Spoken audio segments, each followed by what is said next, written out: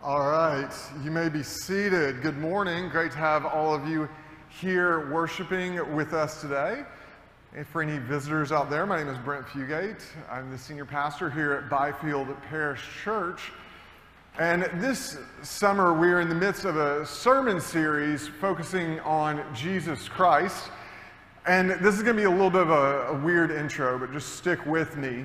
In 1994, a movie was released titled Camp Nowhere. Does anybody remember Camp Nowhere? Okay, Lizzie Woolley remembers Camp Nowhere. You millennials and Gen Xers might. And the premise of this movie was that there was a group of middle school kids who did not want to go to the boring summer camps that their parents wanted to send them to. So they hatched a plan. They were going to use their parents' money to hire an out-of-work drama teacher, played by Christopher Lloyd from Back to the Future, to act like he was a camp director. The kids would use the remainder of the money to create the best camp imaginable. For dinner, they would have ice cream. They would sleep in as late as they wanted, and camp activities would not include any silly safety rules. Needless to say, all manner of hijinks and hilarity ensued. Now, I was reminded of this movie a couple of weeks ago by a news headline that grabbed my attention. Some of you may already know where I'm going with this. The headline stated, "New Hampshire summer camp sends children home after 6 unruly days." Apparently, Camp Quinbarge is an outdoor adventure camp. Parents had paid $4,600 for 2 weeks of hiking, horseback riding, and canoeing. Unfortunately, the camp was unable to hire the staff it needed. The results were not pretty. There was a lack of food and counselors, but plenty of boredom. "You have to trust us. You have to," one camper wrote in a letter home. "We are not joking, and we are not having fun. So many things are wrong with this place." Many people might think they would like to live in a world with no authority, a world like Camp Nowhere, where a person can do whatever they want, whether that be eating ice cream for dinner or sleeping in late. In practice, Camp Nowhere isn't so great. It actually devolves into Camp Quinbarge. We live in a world that is basically a huge version of Camp Quinbarge. We need an authority to protect us from our own worst impulses. Someone to keep the world from descending into anarchy, where the strong take advantage of the weak, a world where righteousness is absent. God recognizes this need. He sent Jesus into the world to be the ultimate authority, the king of the world. Please turn with me to Jeremiah chapter 34. We're going to begin reading in verse 14 and read through verse 18. Those verses will not be projected on the screen behind me this week, but they can be found on page 621 of your Pew Bible. That's Jeremiah chapter 34, beginning in verse 14 and going through verse 18. 33, thank you. Man, I'm struggling this summer, guys. 33. "Behold, the days are coming, declares the Lord, when I will fulfill the promise I made to the house of Israel and the house of Judah. In those days and at that time, I will cause a righteous branch to spring up for David, and he shall execute justice and righteousness in the land. In those days, Judah will be saved, and Jerusalem will dwell securely, and this is the name by which it will be called: the Lord is our righteousness. For thus says the Lord, David shall never lack a man to sit on the throne of the house of Israel, and the Levitical priest shall never lack a man in my presence to offer burnt offerings, to burn grain offerings, and to make sacrifices.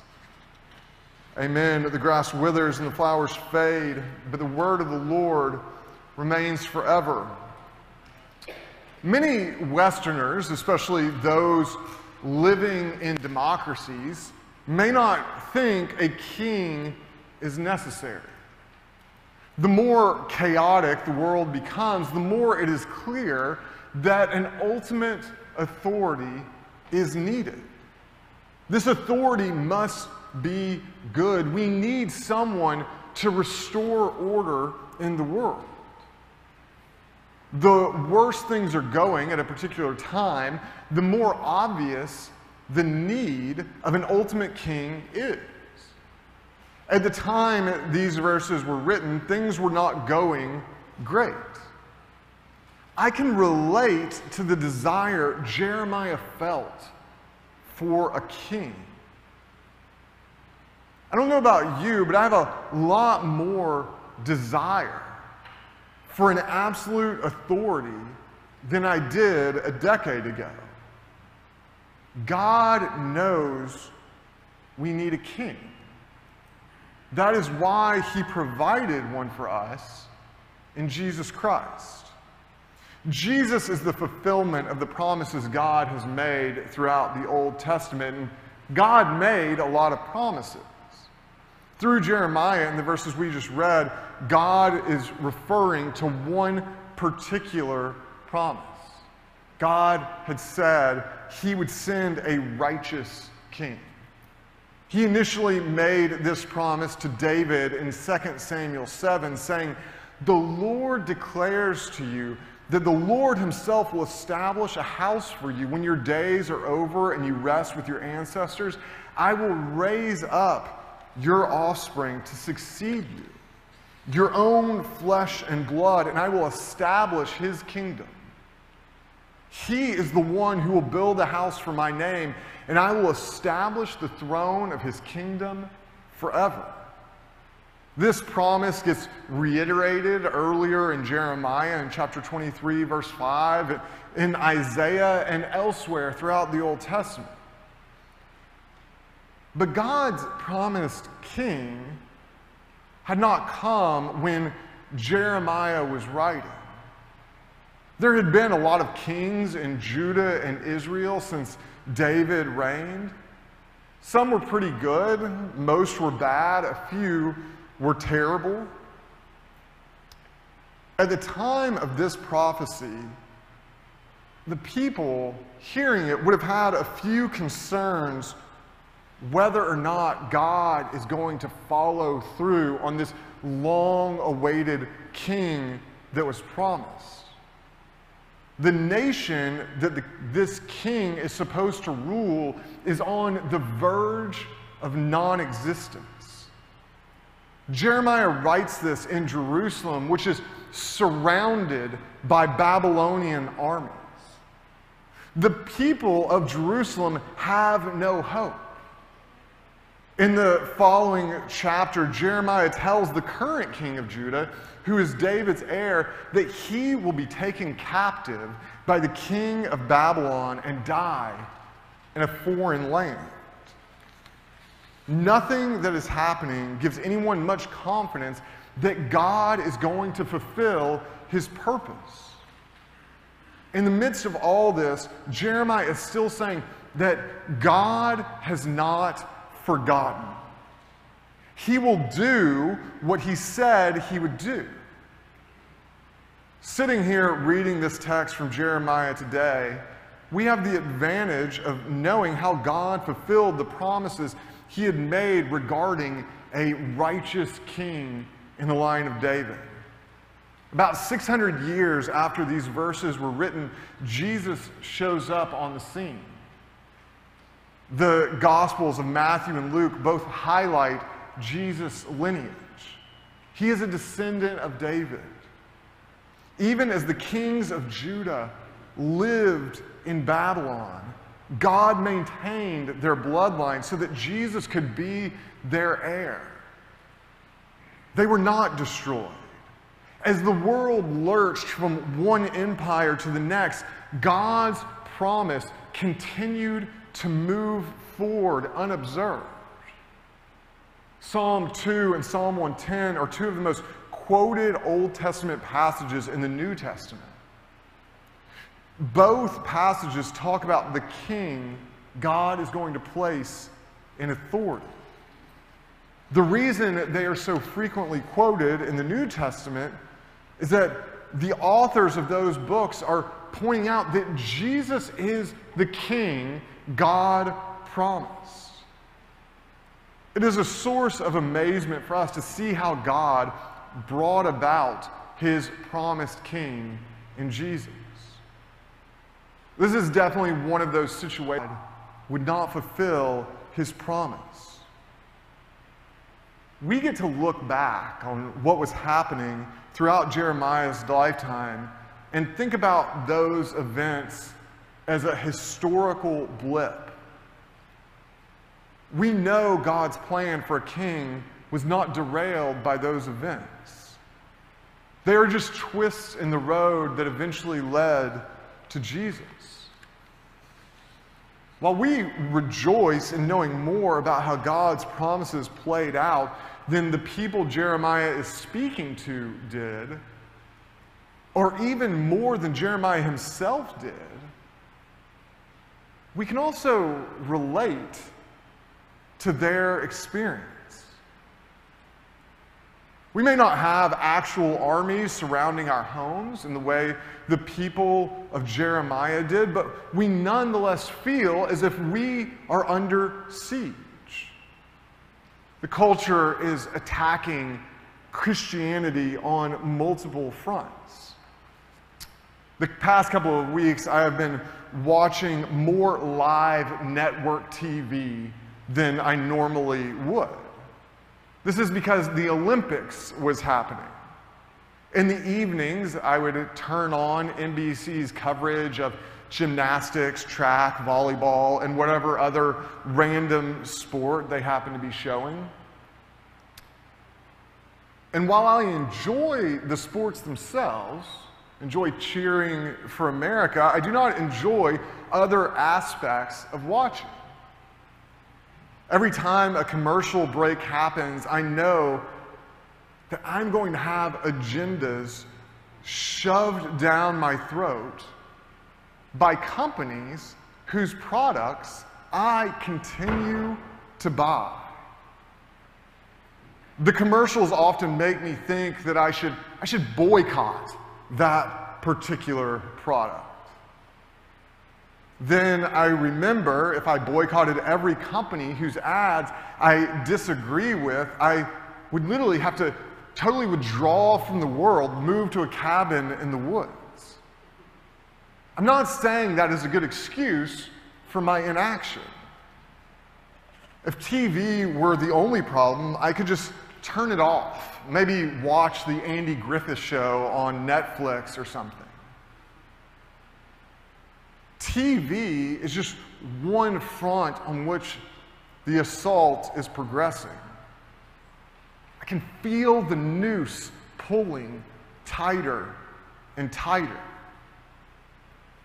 Neither fight nor flight are options that seem likely to succeed. The enemies of Christianity are numerous and well-resourced.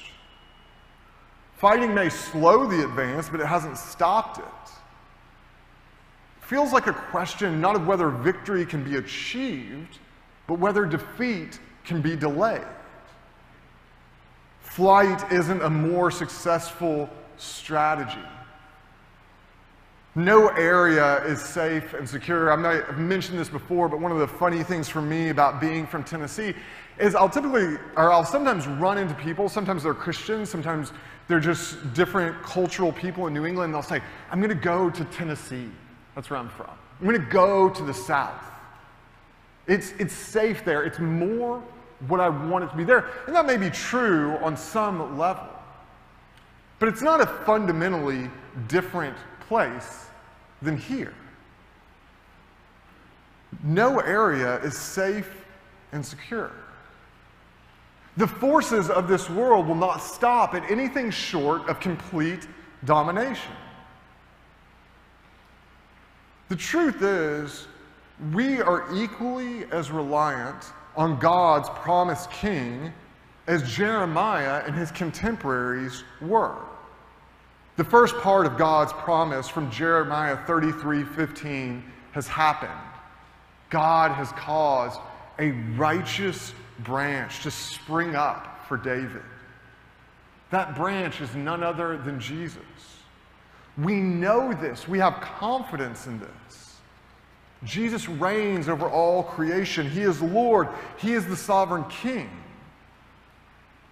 Our experience of Jesus' reign is incomplete.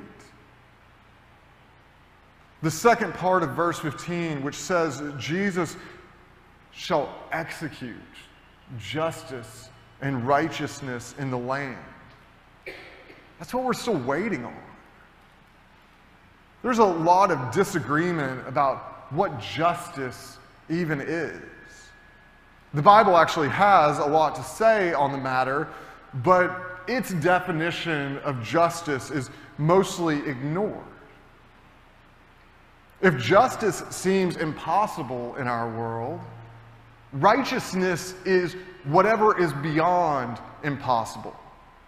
At least justice is somewhat in demand, even if it is sought in a partial way at best. Righteousness is not even something that's being asked for. It's an unpopular concept. Today's scripture points forward to a time when King Jesus will execute justice and righteousness. It's harder to think of a stronger verb than execute. There is no wiggle room in the word. When the verb execute is used this way, it means whatever we are referring to will happen. In the military, an inferior officer executes an order from a commanding officer. There is no question the order will be done. The Hebrew word translated as execute is yasha. It is often translated as to do or to make. The king looked forward to, in these verses, will bring about justice and righteousness in the land. Jesus is executing what God has promised by doing it. He is making justice in the same way people make a robe or a dinner. King Jesus will act. Like Jeremiah and his contemporaries, we just don't know when or how. The justice and righteousness promised may not happen on our preferred timetable. They certainly won't, actually. I don't know about you, but I wanted the world to be different yesterday. The church has been grafted into the promises God made to Israel. I want the church to be saved. I want for it to dwell securely because I want to dwell securely. God's timing isn't determined by what we think is best. He will accomplish his purposes in his good time. God's plan for his righteous and just king to come into the world was not disrupted by the armies of Babylon that surrounded Jerusalem. All Jeremiah's surroundings implied that God had let loose of the wheel. In fact, God was working to bring about his plan in ways that were not obvious to anyone. We have to have faith in Jesus' reign the same way Jeremiah did in God's reign. Faith is the assurance of things hoped for. We hope for King Jesus to bring about justice and righteousness. Christian hope is not a desire some possibility will occur. It is not placing our bets on a probability. Christian hope is the living acknowledgement of a preordained conclusion. We have faith that Jesus will do what God has said he will do. God has given Jesus the authority as king. He has given Jesus the capacity to exercise that authority. Faith is the conviction of things not seen. It is not possible. It is not possible to live a Christian life based on what you can see in this world. When you observe the world, the reign that Jesus is bringing about is not obvious. Instead, you see a world where the greedy and those that are most gifted at telling lies are the ones that get ahead. Basing your life on what you see in the world will result in a life that looks no different from the world. You will live a lie. Christianity is based on the conviction that things not seen are true. Yes, Jesus lived, died, and was raised again. We must believe that even though we cannot witness it firsthand. We also must live our lives with the conviction that Jesus as King will bring about justice and righteousness. For many, this is harder to believe than believing Jesus rose from the dead. A life lived with faith in God's promises will look different. During Jeremiah's life, his faith made him stick out like a sore thumb. The people that he came into contact with wanted him to behave as they did. They wanted him to fight the Babylonians, but he wouldn't. They wanted him to take flight with them to Egypt, but he wouldn't go. Jeremiah refused to do either. He stood his ground, trusting in God's faithfulness to his promises. Christians today that trust in King Jesus' faithful completion of all that God has promised will stick out as well. Our lives will not be lived in a state of fear caused by the forces that seem intent on the destruction of God's kingdom. We will have confidence even as we exist in a world that seems intent on our destruction. Back in the introduction to today's sermon, I quoted from a letter one of the campers at Camp Quinbarge had sent to their parents. He wrote, "You have to trust us. You have to. We are not joking and we are not having fun. So many things are wrong with this place." His assessment of the camp and his experience there is very similar to what many Christians would say to God about this world we live in. We are not joking. We are not having fun. So many things are wrong with this place. Justice and righteousness seem increasingly rare. Enemies surround us. The world feels very hopeless. It is not. Jesus reigns as king today just as surely as God reigned when Jeremiah prophesied in Jerusalem. I don't know why Jesus tarries.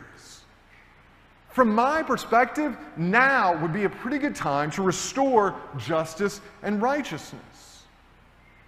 Some hope tomorrow will be different. I'm sure the people of Jerusalem felt the same way in the midst of their siege. Our lives should be filled with the faithful expectation, not of some change to the earthly status quo, but of the full realization of Jesus' reign as king. No other ruler can bring about justice and righteousness. Any hope in human efforts will end the same way the siege of Jerusalem ended in Jeremiah's day, with the Babylonians victorious. Our confidence is that God's promises were not broken then. They are not broken now. Jesus reigns. We must have faith in that we cannot see, a conviction that our hope will bear fruit. The time of King Jesus bringing about justice and righteousness will happen. We are called to be faithful, knowing that the reign of Jesus will not fail. Let's pray.